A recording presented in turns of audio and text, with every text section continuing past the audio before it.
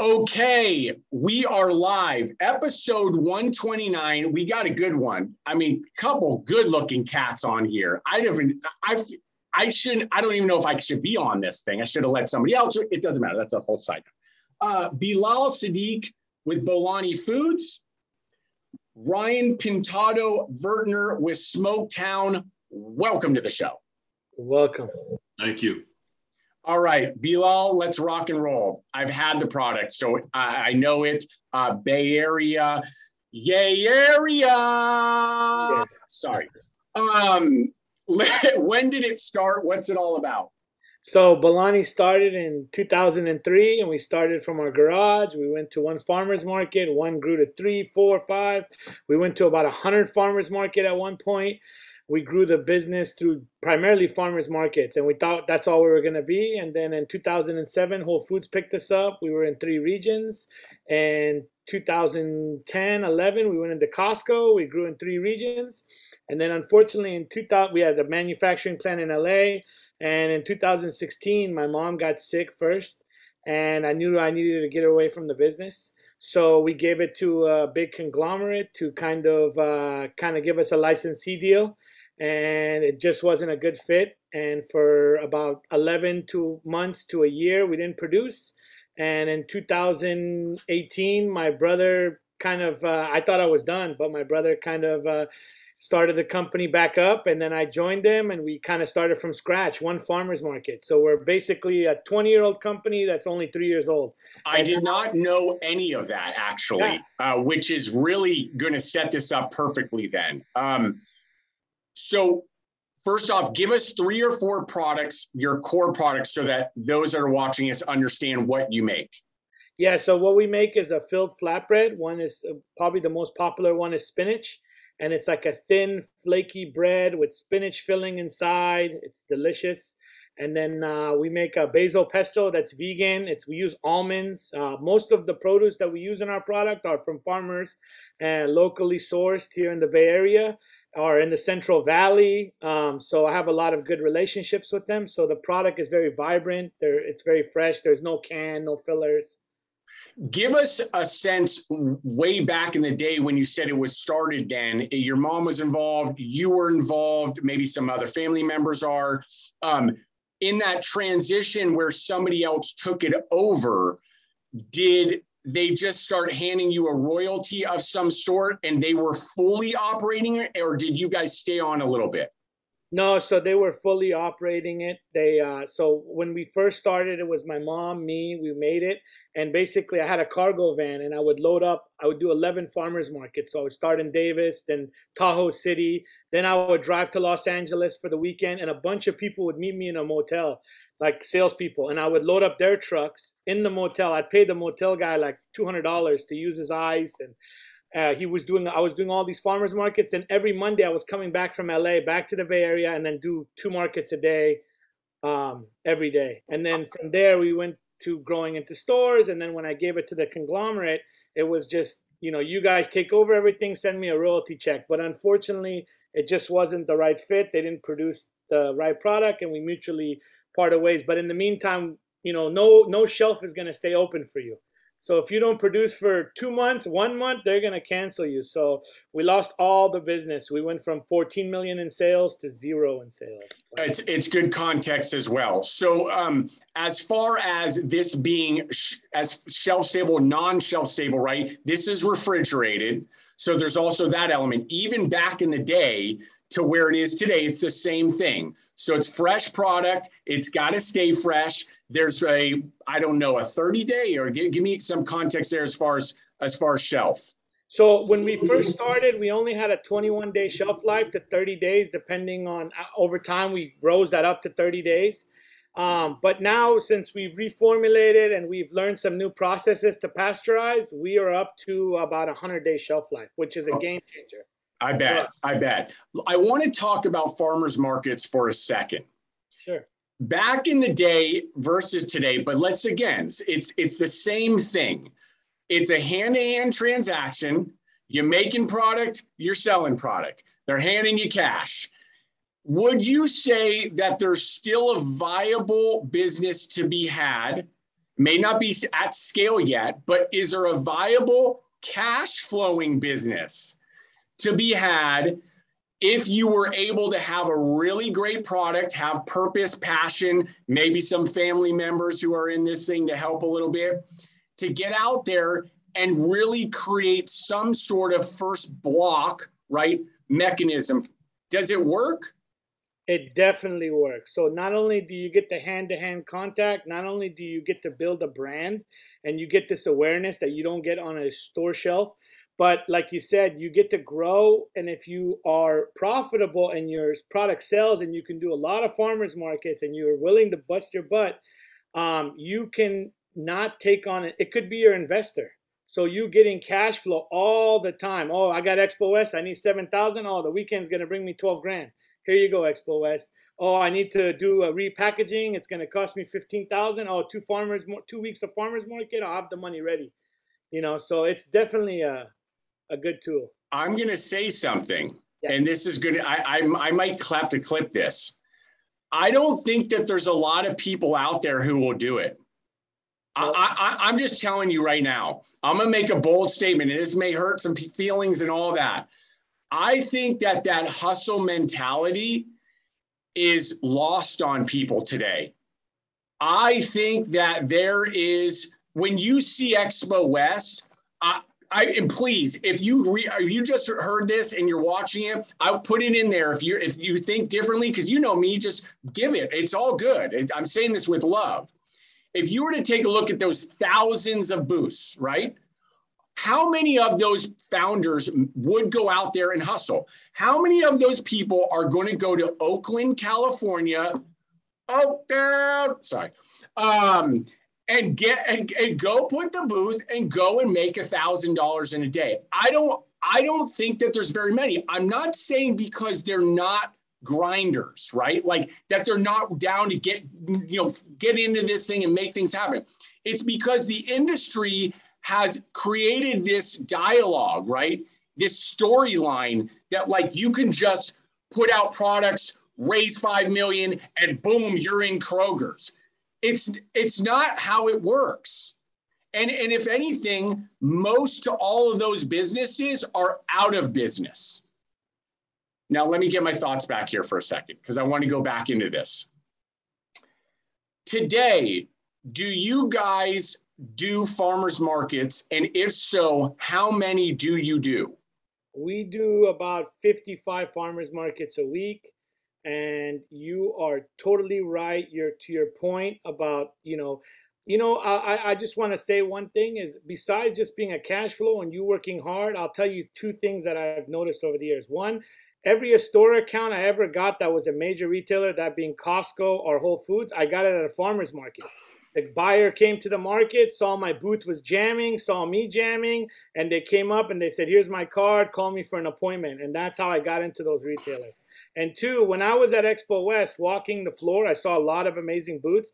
But one thing that I realized that we have that separates us is we do so many farmers markets. We're just good at engaging with people, and we're good at selling to people. So people will come like, wow, you guys are good at this, because I do this every day for 18 years. So that's fact. That's fact. Founder, Is that your mom? Is that who? Okay, yes. Good. I met her. Yes. I know it. You guys have this thing. I met her. I knew it right away. There is something familiar. I'm going to use that word. Familiar with your brand, your ethos, your aura, your physicality, your touch. That is what many want to and have as a desire when building a brand. I call it an emotional connection. Everybody, I've used this before, I have to use it. Everybody wants to be Tony the Tiger. You don't need to eat sugar cereal. I don't really care. Everybody wants to be Tony the Tiger when you brand build. They've done an amazing job in generations, right? Where when you open up the cabinet, Tony the Tiger gives you a sense of familiarity, number one. Two, it gives you something that everybody wants, which is a sense of happiness. You kind of smile when you see it. It's because when we were kids, even though I didn't really have that, but when we were kids, we knew what it was, when it came across the television or whatever it is. And then, and then now it goes to the next generation. I'm using this as an example, but when a family like yours, where there's this really great attitude, positivity, likeness, it's really impactful. It's super valuable. And I just want to give a shout out on that. I'm with you that what you just said, it not only makes a lot of sense, it's something that people should be listening to. I want to go now from where, like, that farmer's market mentality to retail for products like yours. What's the first step for some of those who are listening? Let's kind of talk about the now, right? You're starting again. What are those first few steps, and how do you make it successful on shelf? Especially if maybe you are going to go outside of that one region that you might be in, where people are like, I know that guy. I saw him before, right? I was at that farmer's market. My mom saw him. Like, what's the next steps on that? So the next steps, I think, is a natural one is, local stores. Like, we're here in the Bay Area, Molly Stone's, Brooklyn Bowl, Andronico's, and you work with those natural players and you build a relationship and you see how the product does on itself, and then you kind of learn. You use those places to learn. So you learn about promo calendars, you learn about demo programs, you learn about BOGOs and all these words you have no idea about, but you learn those things. And then from there you start to use other regional players. Maybe it could be a broker, a merchandiser, an influencer, and you start to go to other regions. And I think if you have a unique enough product, which I know we do, I think it's something that's an easy win, and it'll grow naturally. And then it's the bigger question. Once you get all those accounts and you grow, it's producing those products and executing those products, because it's easy to get truckload accounts, but in a sense, but once you get them, it's even harder to manage them. Brick by brick. This is one of only a few of 129, right? Where it really is not just startup, but you're creating something first. Like, really creating sales first, hand to hand, creating a little bit of cash flow. I loved that reference where you said, Expo West, $7,000. Let me go hustle for that real quick. Nobody understands that.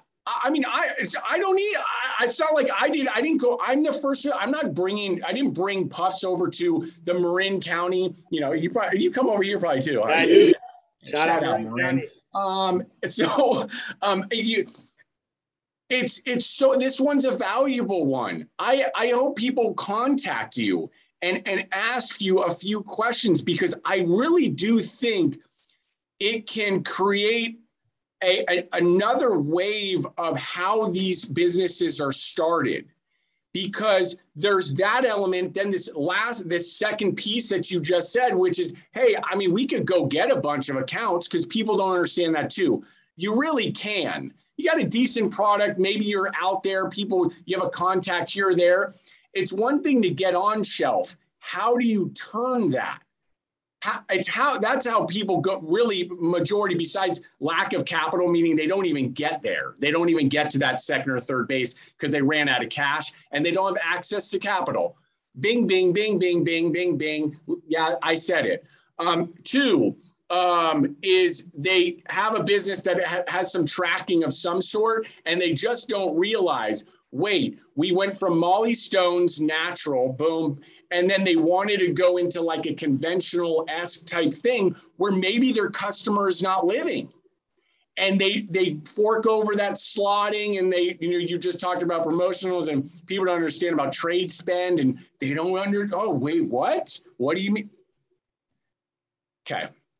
Now, where are you guys at now versus where you think you can see the business, let's say end of 22? Like, what are you tracking for that as far as growth and where you want to be? Sure. So we're hoping to get some maybe some national distribution going. We're in KE, UNFI, Tony's, and we're working towards landing some major deals. So we had a lot of interest at Expo West and Fancy Food.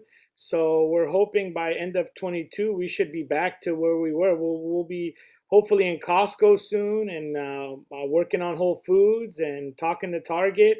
So those are some accounts that I'm going to zero in and try to grow, obviously with the natural channels. But end of the day, we're building the boat. We just built almost a 12,000 square feet facility here in Concord, California.